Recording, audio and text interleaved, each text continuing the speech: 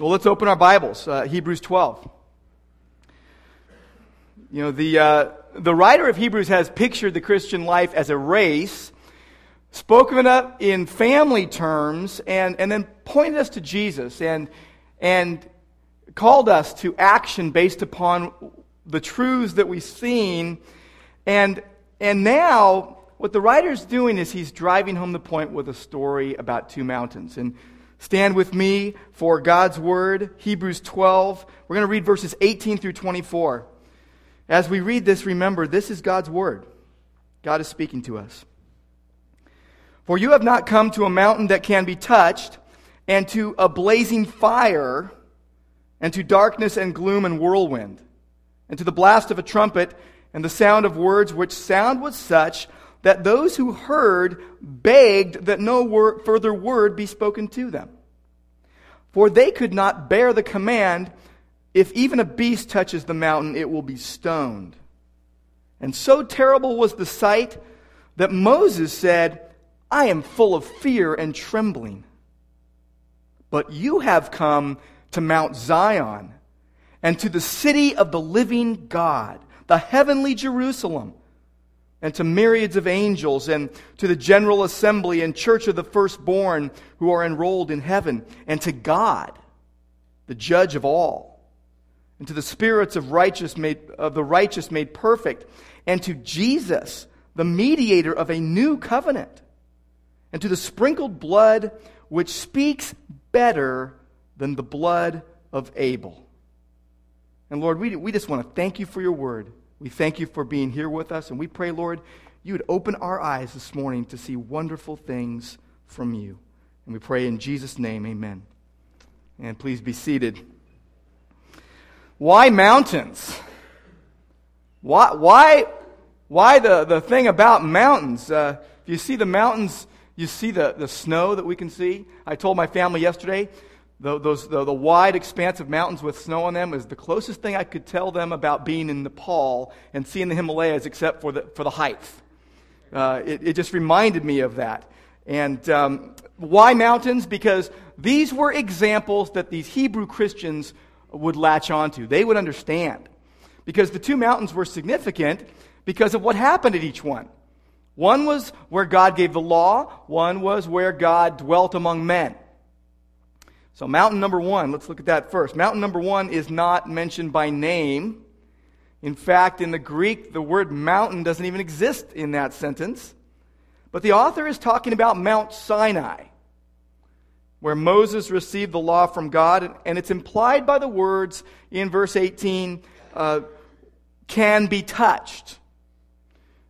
Verse 18 reads, you have not come to a mountain that can be touched, to a blazing fire, to darkness, gloom, whirlwind, blast of a trumpet, the sound of which sound everyone who heard begged that it would stop. The scene is based on Exodus chapters 19 and 20. If an animal accidentally walked onto the mountain, it would contract so much of the holiness of God, it would be affected so much by the holiness of God that it would be killed, it would die, or it would need to be killed from a safe distance. Verse 20 says they couldn't bear the command. Even if a beast touched the mountain, it was going to be stoned. It couldn't stand in the presence of God. And not only were the people terrified, Moses himself, the mediator of that covenant, couldn't stand it either. He was overwhelmed by the experience. Verse 21 tells us that so terrible was the sight that Moses said, I am full of fear and trembling. I can't take it. In Exodus 19, it kind of fills in a few of the gaps for us. Exodus 19, and starting at verse 10, God says to Moses, go to the people, consecrate them today and tomorrow, and let them wash their garments. Let them be ready for the third day, for on the third day the Lord will come down on Mount Sinai in the sight of all the people. You shall set bounds for the people all around, saying, beware, you do not go up on the mountain or touch the border of it. Whoever touches the mountain shall surely be put to death. Verse 16 tells us it came about on the third day when it was morning. There were thunder and lightning flashes, a thick cloud upon the mountain, and a very loud trumpet sound, so that all the people who were in the camp trembled.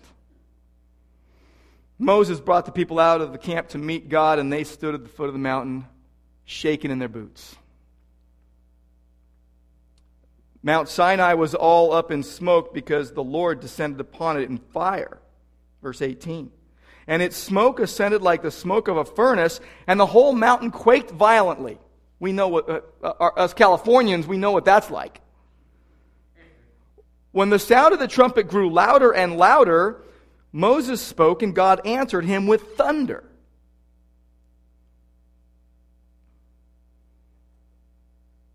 Wow. In Deuteronomy chapter 9, Moses reminded the people of something he prayed for them after their golden calf incident. Here's what he said: I was afraid of the anger and displeasure of the Lord against you, because he was going to destroy you. And Stephen in Acts chapter 7, as he was being killed for his faith in Jesus, as before he was killed, he was speaking, and when he spoke about God speaking to Moses, he said that Moses shook with fear and wouldn't even look at the place where God was speaking from. And his fear in response to God's anger against the people's sin. So what does Sinai have to do with us? It seems like a fossil from the ancient past, doesn't it? More like a scene from a movie than a real-life issue for us. But actually, it could not be more relevant to how we live today. The key to understanding this passage is one verb that appears 2 times in these 7 verses. Verse 18 has it, and verse 22 has it. Each begin with this verb, approach, come.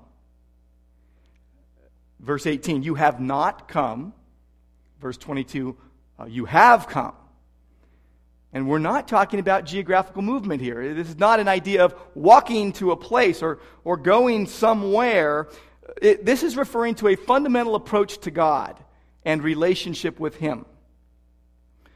It's Hebrew's common word for entering into a relationship with God. It's in the perfect tense in Greek, which indicates that the action and the relationship it symbolizes had begun and continues on. It's still in effect. So Sinai's significance is that it stands for one way of approaching God, one way of viewing relationship with God, how we go into the presence of God. And how we go into the presence of God matters supremely as to whether we're going to be accepted or not by God. Sinai shows us one approach to God. It stands for the insecure and unstable life of law. It stands for approaching God by law, by our works, by what we can do. In verse 18, we see an emphatic word, you have not. Not shows us this is not the way we're to go. But what characterizes approaching God in this way?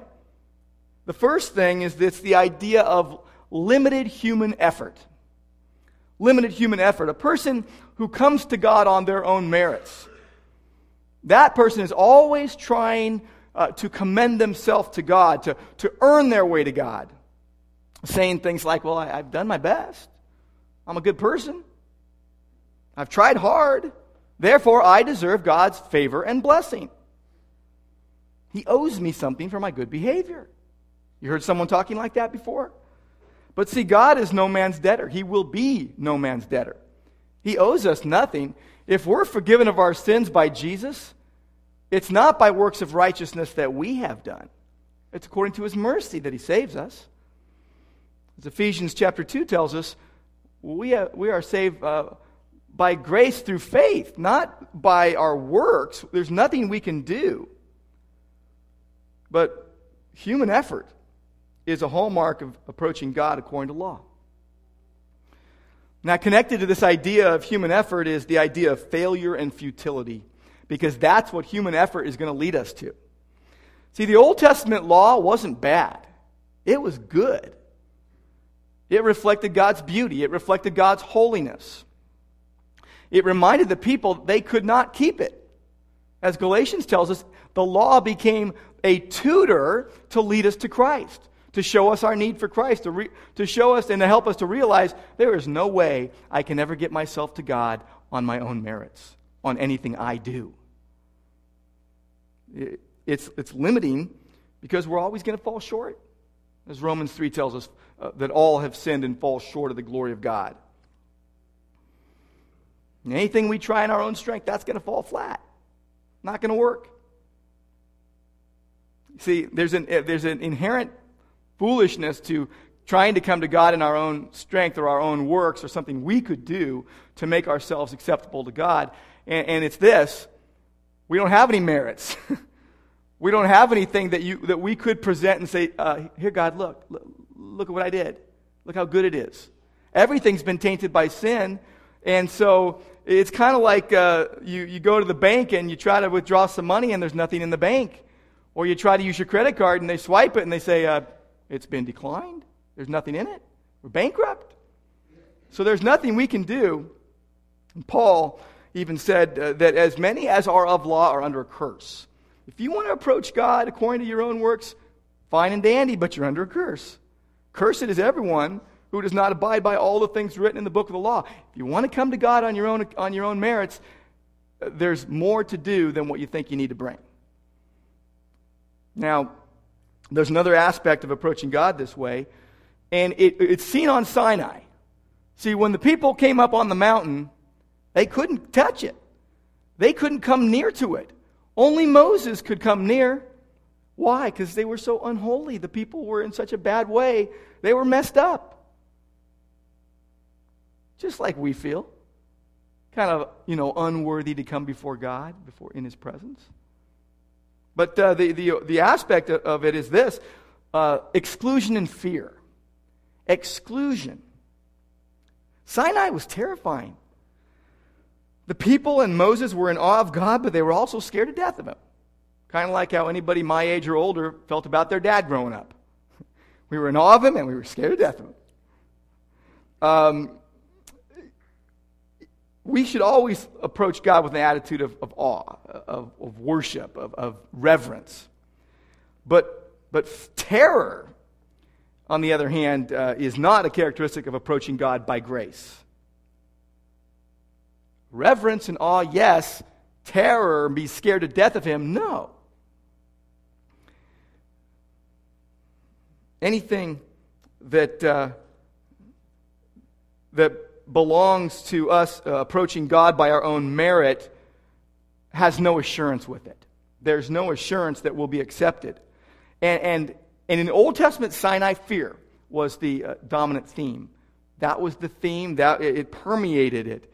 And if you think about the Hebrews that this was being written to, these first century Christians that were just trying to make it, and they were, being persecuted, and they were fearful of a lot of things. They were fearful of being rejected and even economic loss because of that. And what happened in their life is they stopped trusting God fully because of their fear. They feared things like martyrdom, being killed, and they had seen that happen to others. But if they went back to Judaism, which some of them were tempted to do, and why the writer is speaking so strongly to them, they were going back to the law. They were going back to judgment. They were going back to exclusion from God's blessings in Christ. And so, mountain number 1 signifies one way to approach God. And it's according to law. And it's one we're not to follow. It's one that is no longer viable. And there is hope. There is another mountain. And it's hope for us who are so susceptible to approaching God by our works rather than by Christ's works. You see, in contrast to Sinai, there is Zion, which is named in verse 22. Zion. In biblical times, Mount Zion was the site of a Jebusite stronghold that David captured and where he lived in the 7th year of his reign. He made it the religious focus of his kingdom. He put the Ark of God there, which symbolized the presence of God. And Zion became known as the earthly dwelling place of God. In 1 Kings, it tells us that the city of Jehovah, the city that Jehovah had chosen out of all the tribes of Israel to put his name there, Zion was synonymous with Jerusalem. Later, Solomon built his temple on a hill to the north of Zion. And he put the ark there as well. And the name Zion was expanded to include this place as well. And practically speaking, it was synonymous with Jerusalem. And earthly Zion was the meeting place of the tribes of Israel. But we're talking here about the heavenly Zion. And the heavenly Zion is the meeting place of all those who are saved by grace through faith in Christ. Zion signifies not the earthly, but the heavenly. It's the dwelling place of the secure and stable life of grace, as opposed to the insecure and unstable life of law. See, when you come to God by grace, you become a part of a community, which is a foretaste, a taste of heaven itself. And sometimes we think of the church with all its problems because people are involved, because we're a part of it. And we forget that this is a foretaste of eternity, and in a sense, we're provisionally living in that new city, the city of God. And all who believe are welcomed to that city. There is no exclusion for those who believe. Because Christians don't come to a sacred mountain that can't be touched, that you got to tiptoe around and make sure you don't upset things. We've come to the heavenly dwelling place of God, the eternal Mount Zion. And by virtue of us accepting the gospel message about Jesus, we come into the spiritual realm which is spoken of in verses 22 to 24. You have come to this mountain. And the word but in verse 22 balances out the word not in verse 18. We're not to go to Sinai. We're to go to Zion. Don't get stuck down on Sinai where you're going to be all afraid all the time. Go to Zion where there is confidence and security and a welcome. When we approach God according to grace, that's the way it is. And it's characterized by rest in God's work. Unparalleled rest and security in God's work, not human effort. No more toiling for acceptance. We've come to Mount Zion, the city of the living God. Interesting, you got the mountain and the city there. The mountain and the city of the living God. Heavenly Jerusalem. Heaven itself, God's dwelling. In Revelation 21, we get a little picture of what that's going to be like. Revelation 21 and verse 1, Then I saw a new heaven and a new earth. For the first heaven and the first earth passed away, and there was no longer any sea. And I saw the holy city, New Jerusalem, coming down out of heaven from God, made ready as a bride adorned for her husband. And I heard a loud voice from the throne. And think about this. At Sinai, they heard a loud voice, and they wanted nothing more of it. But in the New Jerusalem, the voice of God, we won't be able to get enough of it. I heard a loud voice saying, Behold, the tabernacle of God is among men, and he will dwell among them, and they shall be his people, and God himself will be among them. And he will wipe away every tear from their eyes. And there will no longer be any death. And there will no longer be any mourning, or crying, or pain, because the first things have passed away. That's where we're going to be.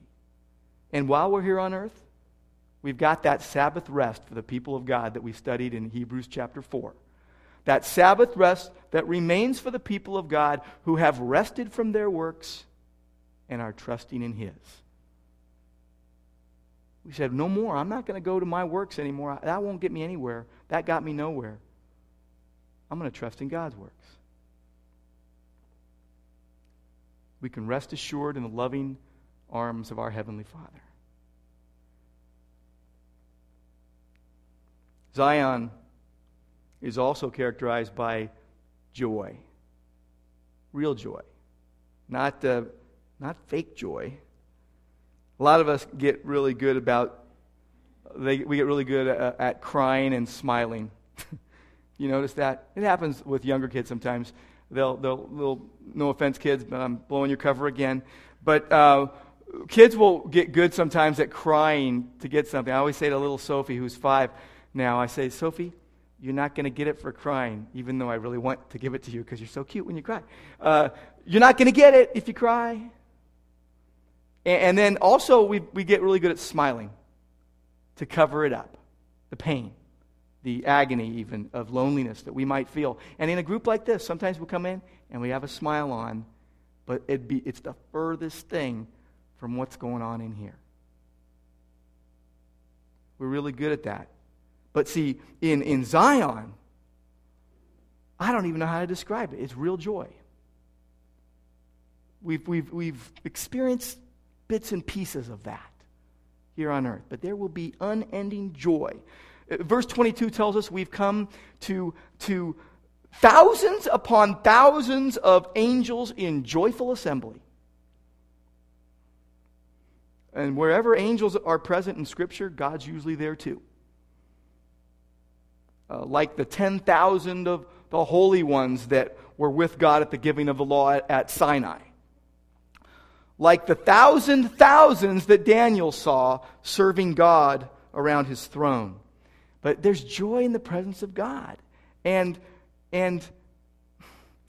especially when someone turns to Jesus.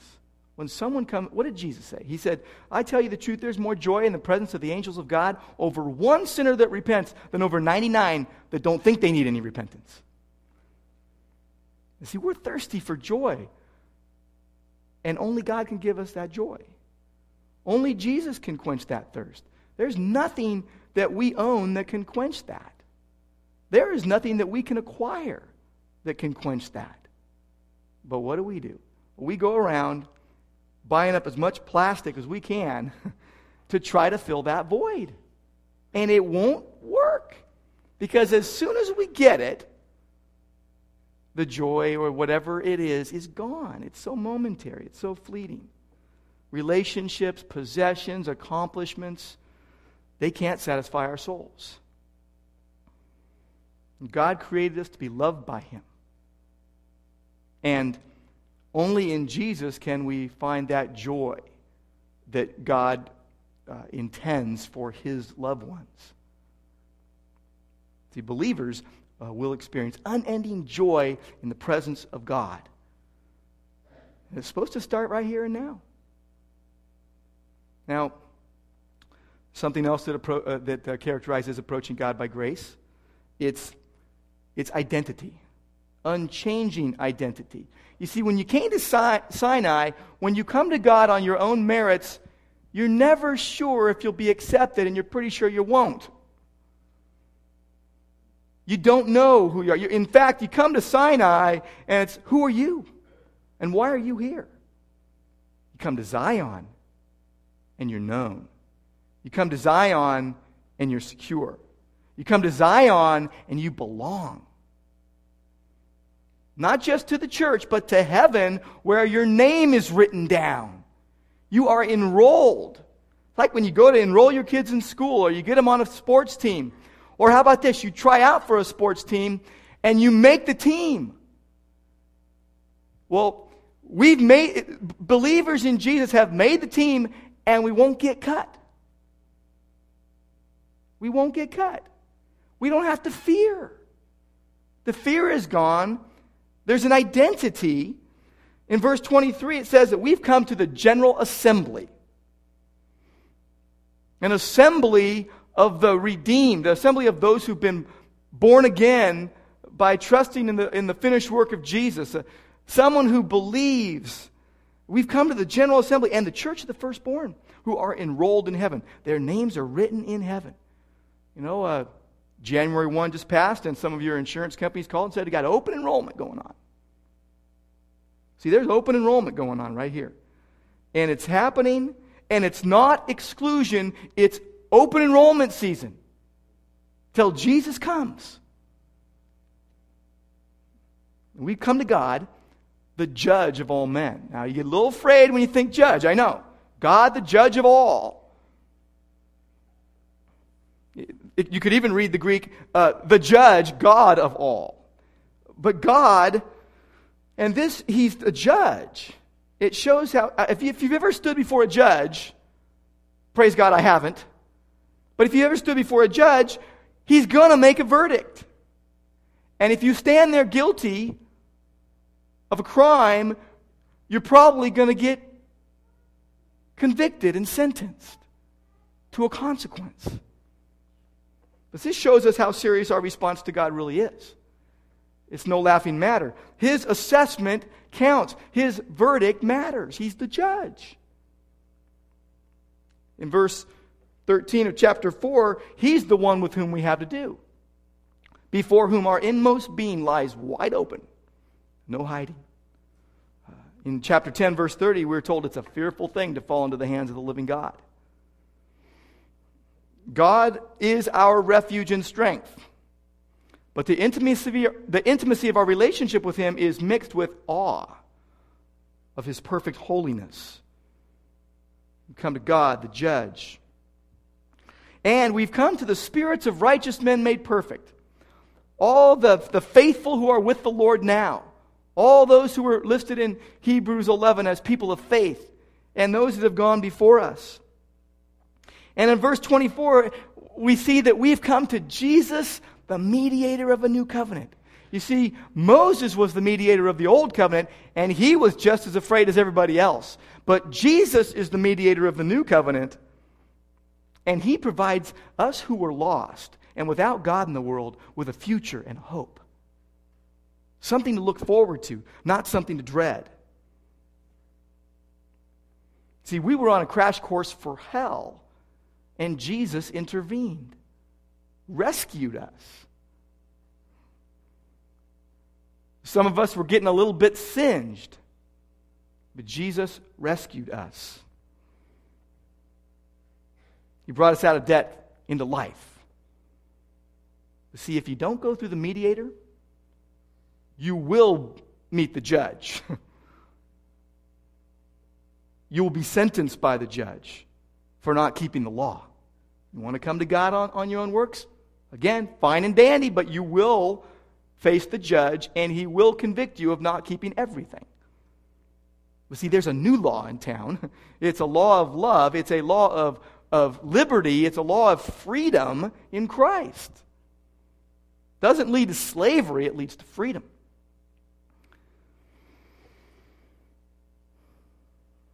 We've come also to the sprinkled blood. I know we're getting a little bit queasy around blood.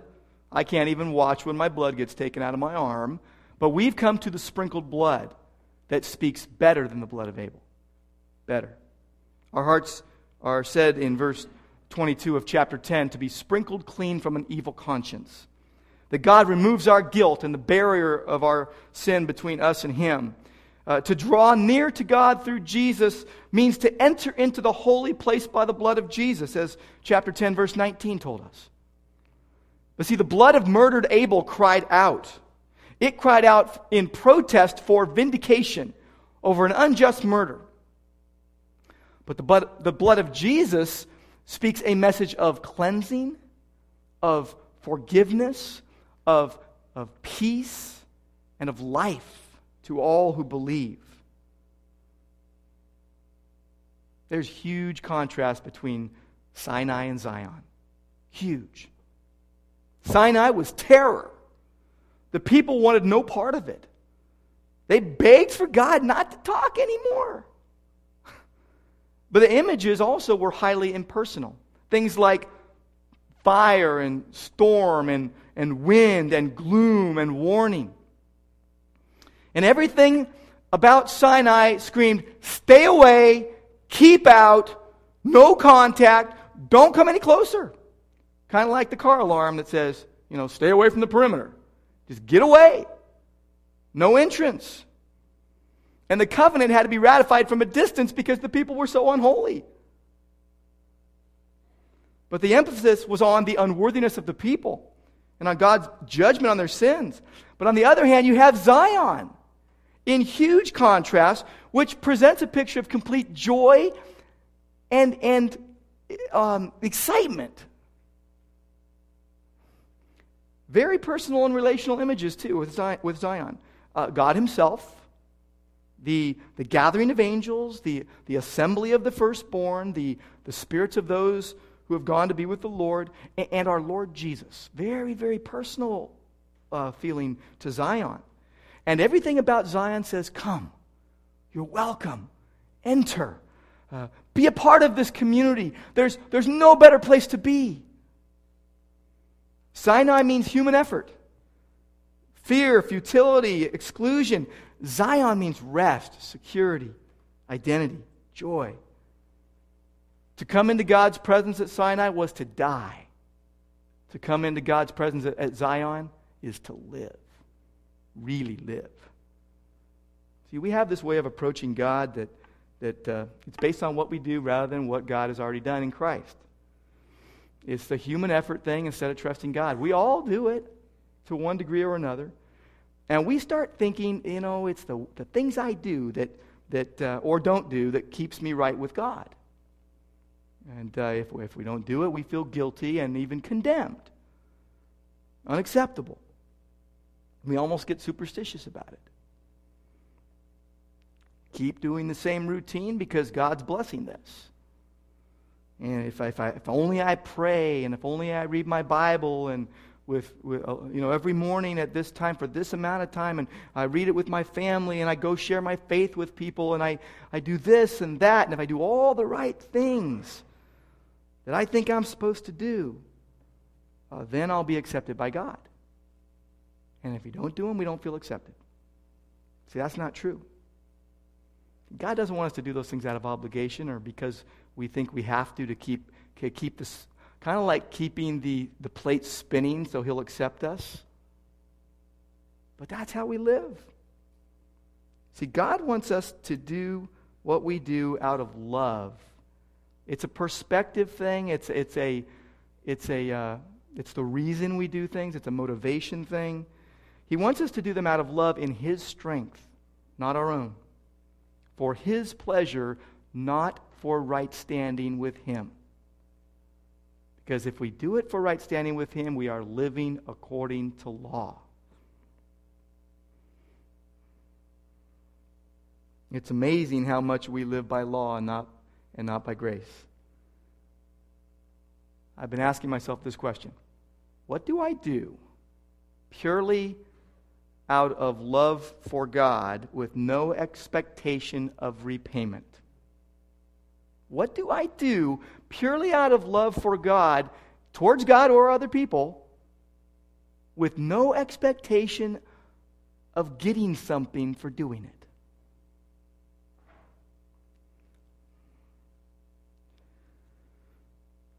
Boy, don't we need the preaching of the Word of God? We need the gospel every day. We need the book of Hebrews too, don't we? Hebrews is an extended sermon chock full of truth to comfort us and to challenge us and to keep us going in the midst of any storm, in the midst of any fear or doubt. You see, that fledgling first century community was facing doubts and fears and persecution and trouble and trial that shook them to the very core of their being, and they came face to face with the question, how can we keep going without throwing in the towel? How can we do this? How can we do this Christian life? A lot like us. There's a lot of parallels, and the answer is that life's a journey. Life's a journey, and the key is to keep our eyes on Jesus in a sustained and long-term way. And when we do that, we stop trying to make ourselves pleasing to God and simply rest in His goodness and love. In Christ, we're called to grace. We're called to joy. We're called to relationship. He doesn't relate to us anymore on the basis of our sin in Christ, but on the basis of what He's done to set things right.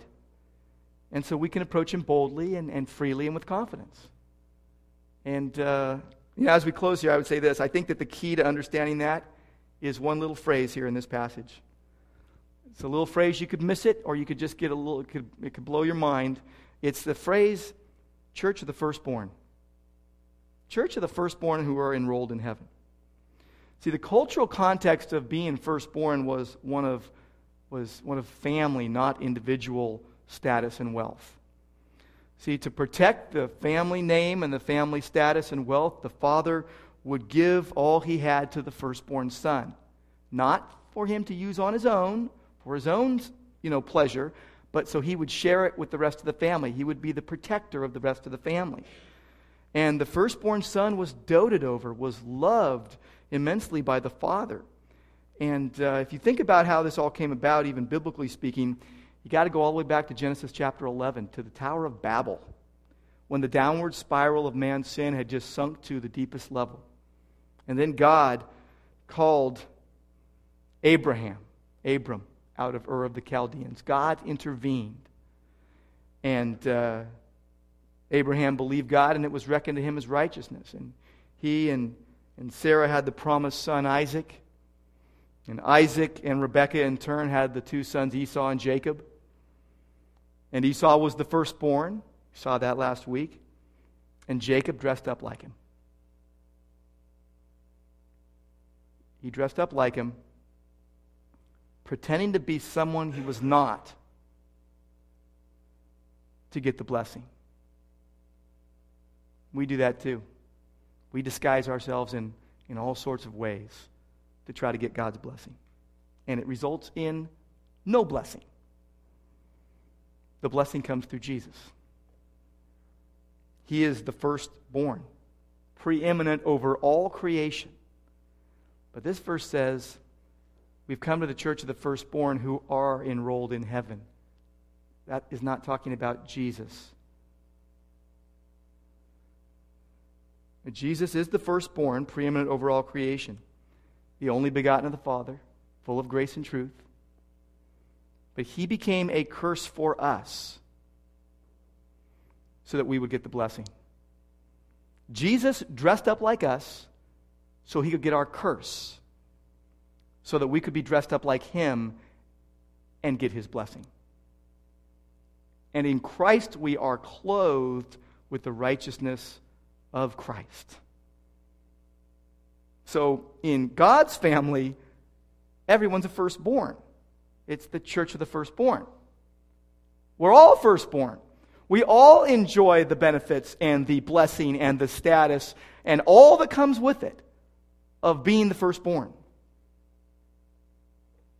And we live in Zion. We live in Zion. We're citizens of heaven. We're children of the King. That's our identity. Now and for eternity. Let's pray. Lord God, I just pray that the joy that we experience because of what you have done would characterize our lives. We thank you in Jesus' name. Amen.